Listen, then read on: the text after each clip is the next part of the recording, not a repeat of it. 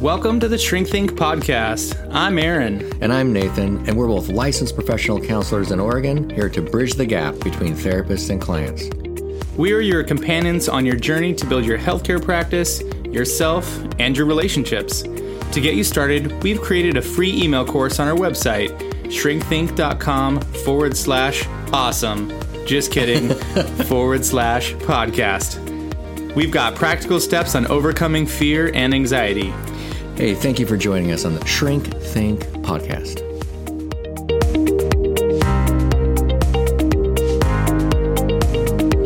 Disclaimer and newsflash, we are not your therapist. Welcome to the game. We are just educating you, and that is it. Do not take what we're saying as a life-changing situation. Please just enjoy the program, sit back, relax, and thank you for being here. Hi folks, Gordon Brewer here, and if you don't know me, I'm the person behind the Kindness and Compassion podcast, which is part of the Psychcraft network of podcasts. And I'm so proud to be part of this network along with Nathan and Aaron and the great work they are doing to help people in their lives and in their journeys. And if you haven't discovered the Kindness and Compassion podcast, you can find us wherever you listen to your podcasts. I'd love for you to join me as I explore both the psychological and spiritual and emotional sides of how we can live into more kindness and compassion in our lives. It's a podcast devoted to helping people find peace and contentment in their lives through the practices of kindness and compassion. You can also check us out at kindnessandcompassion.com.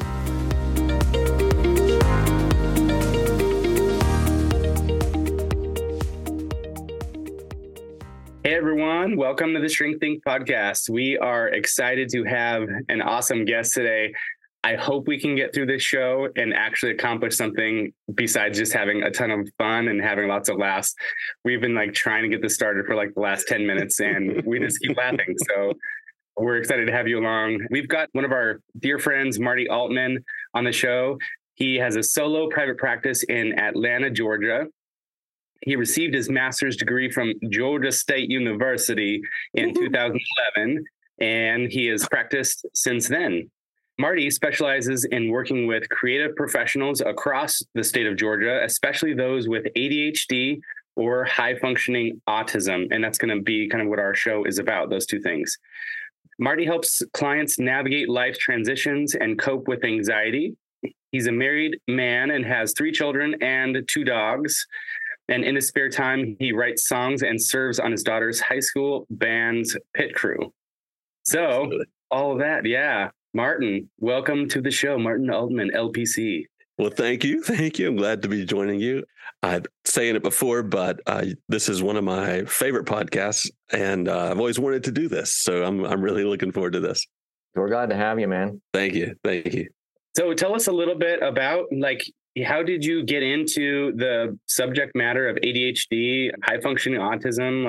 That's kind of a specific sort of niche that I don't think you just sort of roll into I think I want to be a doctor, a lawyer. Right. I want to work with ADHD and autism. Yeah, I had no idea that I would wind up doing this. I actually started my professional career studying children's play therapy and got pretty successful. I loved doing that. But the problem with that was then I had kids that needed me during that span of time. If you're a play therapist, you got to really work those evening hours. And my kids needed me then in those hours. And I had to kind of realize, all right, well, maybe this isn't for me. Then, my wife also is the juvenile court judge locally in our home county. And you can't really be a play therapist when your wife's a juvenile court judge. You wind up going to court and then you're sitting in your wife's court and, it's just kind of awkward. So, yeah, that would be awkward. So I transitioned here. Yeah. Hey, do you solemnly swear? Honey, this is a nice kid. Make it stop. It's okay. Let him go. That's right. Do you solemnly swear? Yes, babe. What's for lunch? Holy mackerel. Yeah. So I made that transition and kind of realized, all right, well, I need to start working with adults. I started working with adults. I had to look at, well, who am I really good at working with? And looking, at the clients I had been pretty successful working with as adults was ADHD and high functioning autistic people. And then I had to look at that and kind of evaluate, well, why is that true? And had to take the hard look in the mirror and realized I think I myself am probably someone with ADHD. And that was a huge wake up call and this huge kind of light bulb kind of moment that made me realize, oh yeah, well, that's why I can be really impulsive sometimes. That's why I can be, really given to some emotions, where I can be really passionate sometimes, and why I can be really creative. And, I'd started kind of digging into it. And then I found the book ADHD 2.0 by Dr. Ed Hollowell. It's only a couple years old, and found that, and everything in it kind of made sense. And I'm like, oh, wow. Okay. So here is the population I want to treat. And here's a book that explains me at the same time. And I think maybe just my personal experiences, my personal insights would be enough to, or not enough. There's obviously got to be training and some learning there for sure. And I did a good bit of that, and then realized, well, I think this is my niche. These are my people, and I would love to help them. That's a great story. I love that. I love anytime people's personal story intersects with their impact, the direction, the meaning that they make in the world, because it just seems like it's always so much more impactful and more profound when stuff that you've been through can be used for the betterment of other people, right? I love that you saw that and were willing to embrace it. So one of the questions that I have about ADHD, I know a bit about it, but I probably don't know as much as you do. So I'm going to kind of act as a little bit like a general audience member who might be like, okay, I've heard about this, but like, what the heck is this, right? Like, people throw around ADHD like it's, you get like, as a therapist, you hear like a couple of classic things. Men are saying women are bipolar, and women are saying men are narcissistic, right? And it's kind of like, well, let's break down what those actually are, right? And ADHD is another one of those that's like, if somebody's a little bit disorganized, or if they're late to a meeting, it's like, whoa, you have ADHD or something. It's like, well, maybe not necessarily. So let's break that down. Like, what the heck is ADHD?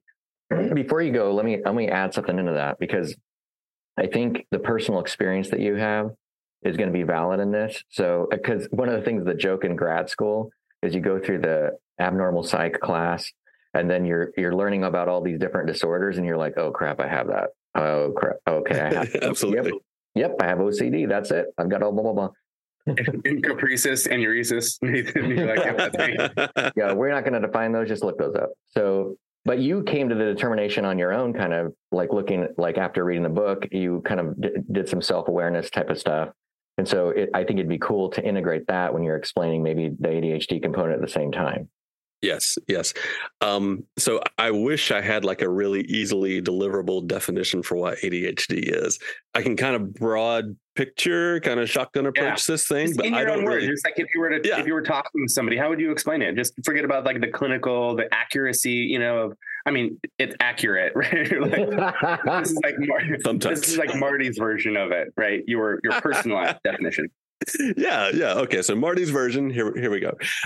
So it's categorized as a neurodevelopmental disorder. And I think that's kind of a good place to start, meaning that, it's going to affect your neurology. It's in your nerves, or it's in the way that your brain is wired.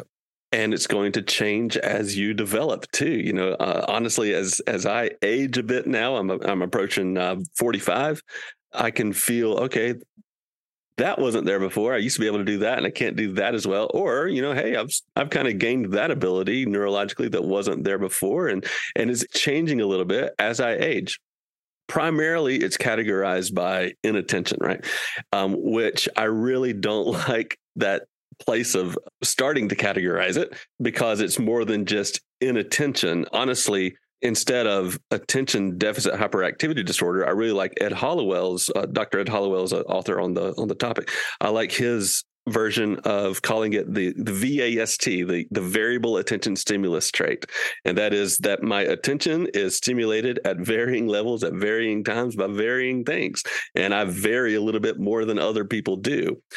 So that's really a decent summation of sort of broad strokes. What the problem is that my attention might be laser focused here on this one project that I'm like all in and passionate about.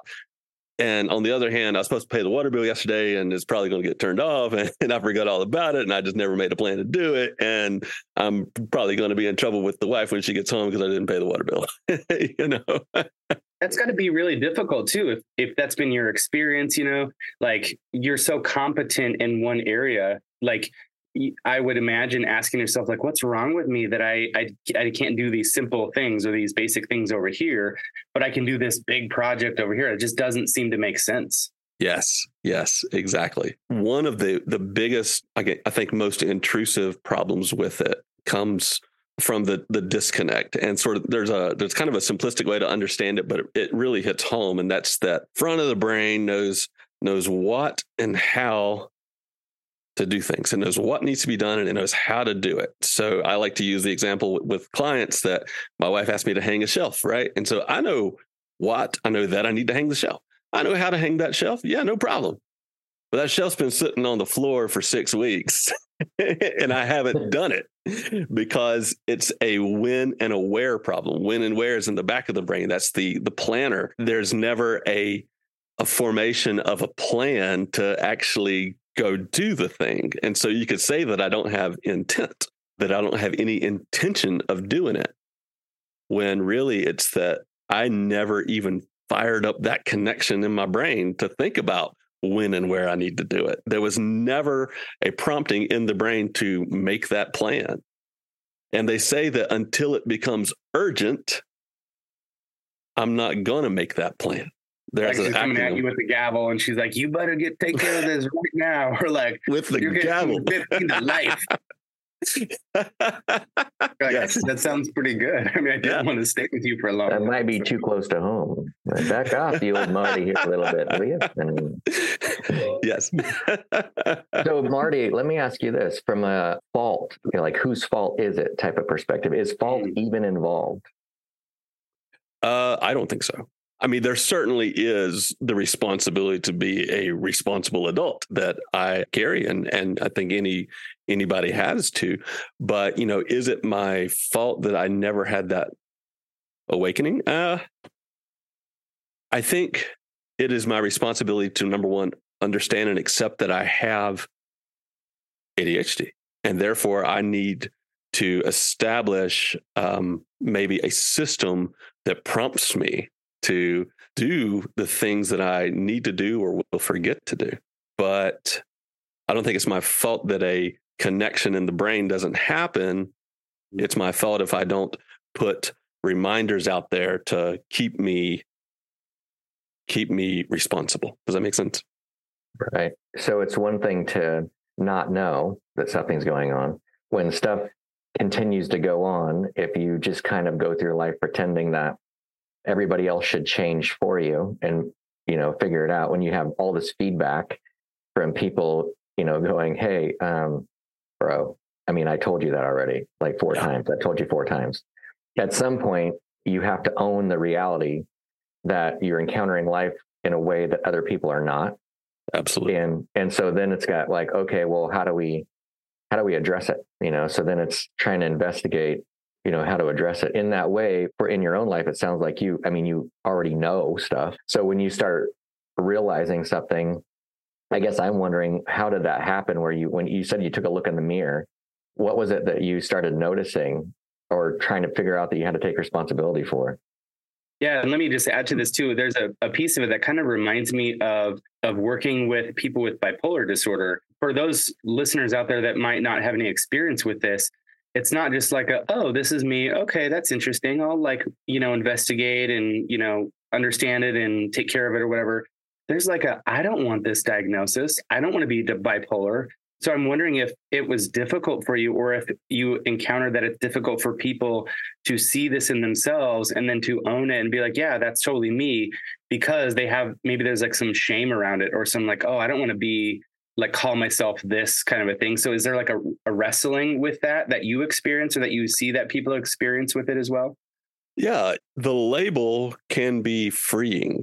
I had a good friend tell me once that receiving a label of depression really helped them feel okay about themselves. It helped them kind of understand that, okay, this is sort of like an outside force operating with me. It's not my true self, to float some IFS out there. I'm not an expert in that at all, but it's not my true self, but it's like another sort of force acting on me. And I can see that, yeah, this explains what's going on with me. I'm depressed. And I think it's the same with ADHD. It explains what's going on with me. It sort of validates and affirms, doesn't excuse necessarily. I think that's sort of the gray area we get into sometimes is what affirms and what excuses. I've still got to be a responsible adult. I've still got to, provide for my family. But this now explains and helps me kind of normalize and validates my experience, but it helps me normalize the experience of I've always been different and now I see why. And I think with ADHD particularly, you look at any artist out there and just about all of them are going to have some kind of traits of this, of any kind of art, I call it the creative brain. The other thing with ADHD and again, back to Hollowell's theory of taking off the D, it's not really a disorder, it's a trait.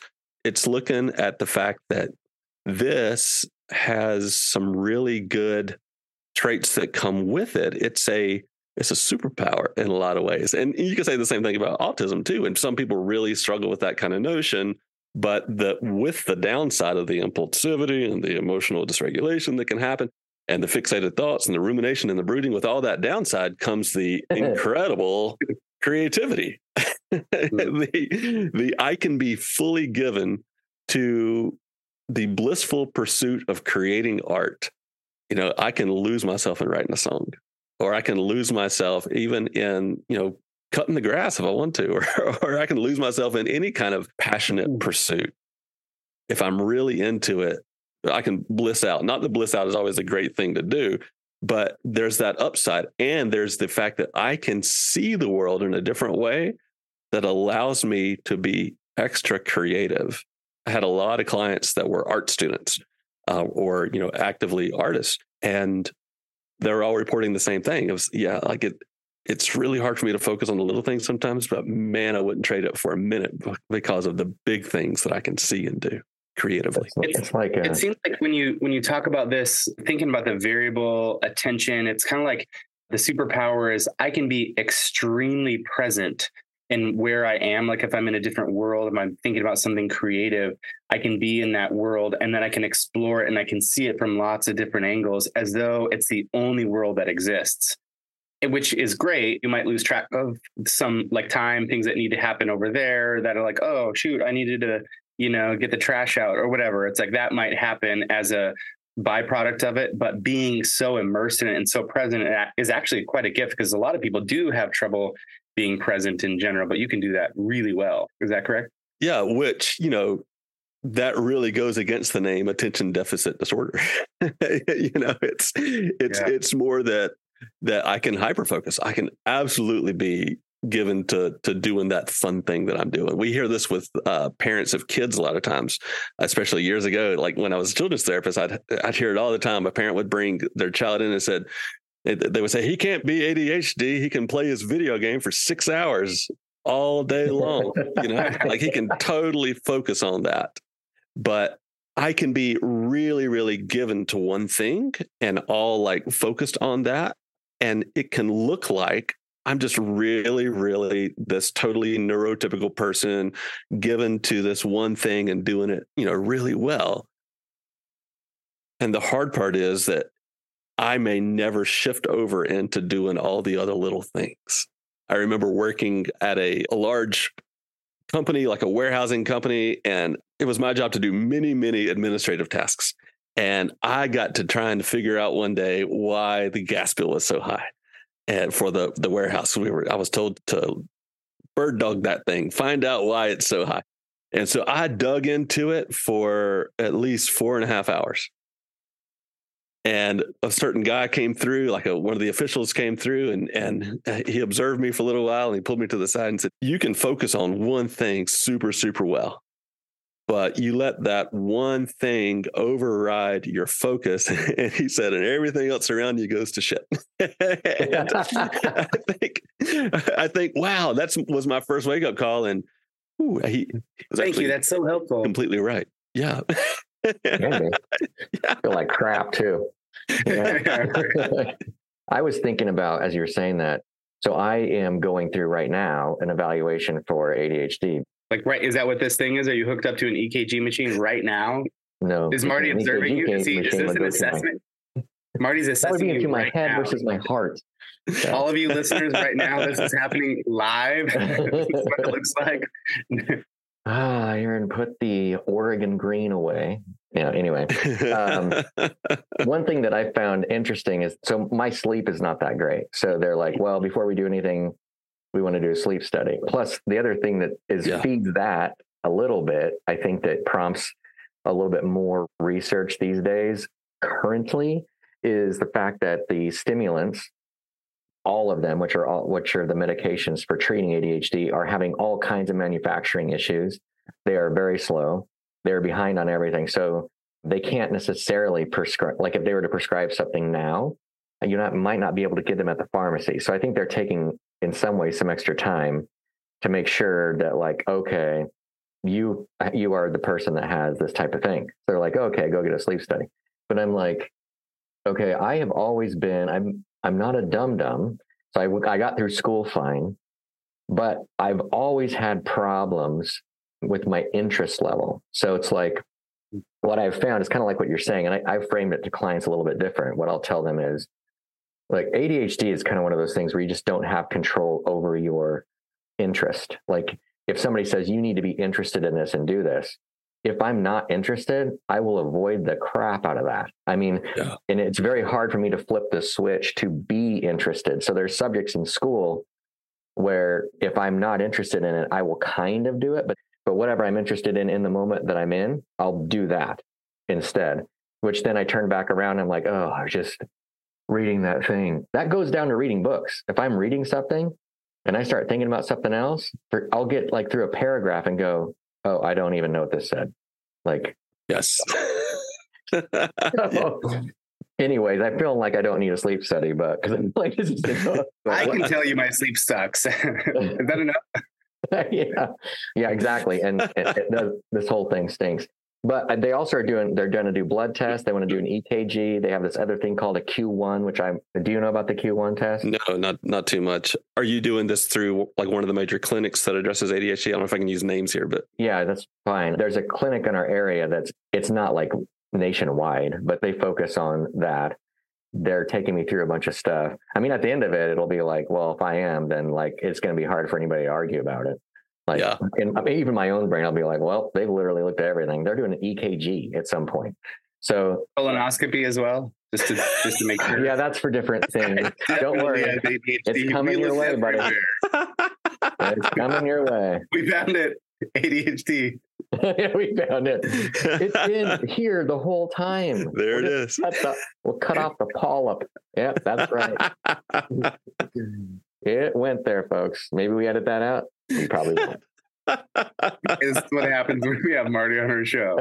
Yeah, never know what's going to happen. We did just get back from 3 days in Savannah at the Wise Practice Summit. A lot of fun. It was a lot of fun.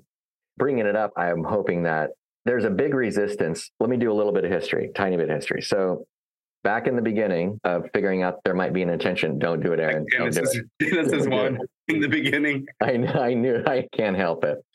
This is what ADHD looks like with 3 people talk. Anyway, so if you go back to like the 80s, they knew that there was a problem. And so they found this medication that typically it was Ritalin back then, but they used Ritalin as the diagnostic criteria, essentially. Like if you take Ritalin and then you are better, then you must have ADHD. Good job. We're killing it. You're fixed. Yeah. So then it became a thing where after a while, we'll just give you the drug and then we'll see what happens. Well, then fast forward, people that, these stimulants get a street value. We have some relative drugs, street drugs out there. Methamphetamine is very similar molecularly to the methylphenidates of ADHD. Yeah. And so they have a street value. So now everybody pulls back and goes, wait, it's these teenage kids are in high school and they are going to their doctor, getting prescriptions intentionally. The doctors are handing them out. And then the kids are selling those pills. And back in the day this is like probably about 5 years ago, the last time that I really looked at it, it was about $10 for every, I think it was like 10 milligrams. It was like $1 a milligram. So if you're a kid and you can get a prescription that your parents are going to pay for, and you've got a 30-day prescription for 30 milligrams, that's a lot of money. So the doctors freaked out, and the newer doctors coming in are really hesitant to prescribe. So they're putting people through all these things. And on top of that, the manufacturing problem that we have right now, where the supply chain is just horrible, is causing everybody to slow it way down, which I think is good in some ways because it's not just giving stimulants out. But I don't know in your experience, whether or not from a medication standpoint, what's your viewpoint on medication when it comes to this stuff? Because it's a hot topic. Yeah, I always take the approach of, if you're on it, I will totally support working with you on the meds. If you want to talk about like how it's impacting you, that's totally it. As an LPC, of course, I don't, spend too much time working with meds. But then if you don't want to take meds, and I personally don't take meds either, if you don't want to, then let's talk about, ways that we can introduce like routines and lifestyles into your daily life that help you kind of counteract the effects of ADHD. So I definitely don't judge it if someone wants to use those meds. For a lot of people, I've seen them be really, really helpful and really, really just almost life-saving sometimes. To turn just a little bit down a darker corner there, we also kind of have to look at, ADHD can come with some safety risks in terms of, a person who may deal with depression, who also has ADHD, may be, more prone towards suicide, self-harm kind of stuff. We have to be really, really careful with that as well. That, doesn't mean that every ADHD person has to take meds. It just means that if a person deals with ongoing safety concerns such as that, then I'm going to be sending them to a psychiatrist for some kind of evaluation on what meds they need. Maybe it's depression, maybe it's ADHD, maybe who knows, but I'm going to work with them and kind of help them figure out, all right, what are the symptoms that you're having? What's the safety risk, and what do we need to do? So no judgment towards using meds at all, or no judgment also towards not using meds unless maybe there's some kind of safety risk and I need to push you that way. Does that make sense? If I'm getting you right, I understand the no judgment piece, but when you said, it sounds like if there is like a depressive safety risk, and just to back up a little bit, one of the things that Hollowell talks about in ADHD 2.0 is this idea that in people with ADHD or the variable attention, when they get in an emotional state, whatever, it can go euphoric or it can go depressive. They will have a tendency to latch onto that emotion and spiral, like going down a hole. Right. And so what you're saying is, if that's you, maybe you do need meds. Is that? Yeah. Like you could benefit from meds. Yeah. It's and not like a bipolar thing where it must be chemically managed. So what I'm saying there is, if those depressive traits are there, I'll be sending you to a psychiatrist, and the psychiatrist with the higher knowledge would be able to say, all right, this is ADHD, let's treat that with depression meds, or this is depression, let's treat that. So I wouldn't require ADHD meds to be present if the person is ADHD and also highly depressed towards that, but I would require psychiatric intervention there. Does that make sense? So that there's at least another set of eyes on that, and so that there's someone medicating or at least medically treating this person, and that concern can be better managed. I probably didn't say it correctly the first time, but that's definitely how I should have said it. No, I'm with you. It makes sense because what you're saying is like, it's not about like, you're saying on the one hand, look, medication can help you. Cool. That's great. On the other hand, you don't want medication. Cool. That's great. But in the middle is you've got enough, like a secondary problem of depression, coupled with an ADHD tendency to like follow into a big, deep hole. Yes. You're saying it's out of my scope of practice to give you drugs, bro, but you need to go somewhere where some medical professional that can determine whether or not you need to do this. Yes, absolutely. Because that's the safety risk of like falling into that hole. And as a treatment provider, I got to make sure that being aware of that potential that's being managed and addressed. Yes. Thanks for listening to our interview with Martin Altman. Stay tuned for the second half of this episode where we talk about strategies for dealing with ADHD. Have a great day.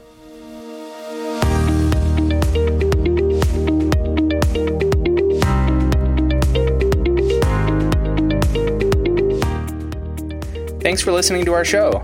Don't forget to head over to Apple Podcasts, Spotify, Stitcher, or wherever you get your podcasts to leave us a review and subscribe to our podcast so you never miss an episode. You can also visit our website at www.shrinkthinkpodcast.com/course and sign up for our free email course, 9 Ways to Overcome Fear and Self-Doubt. And you'll get 9 weeks worth of customized, practical strategies you can use to get past the fear that's holding you back in your life. Thanks again for listening.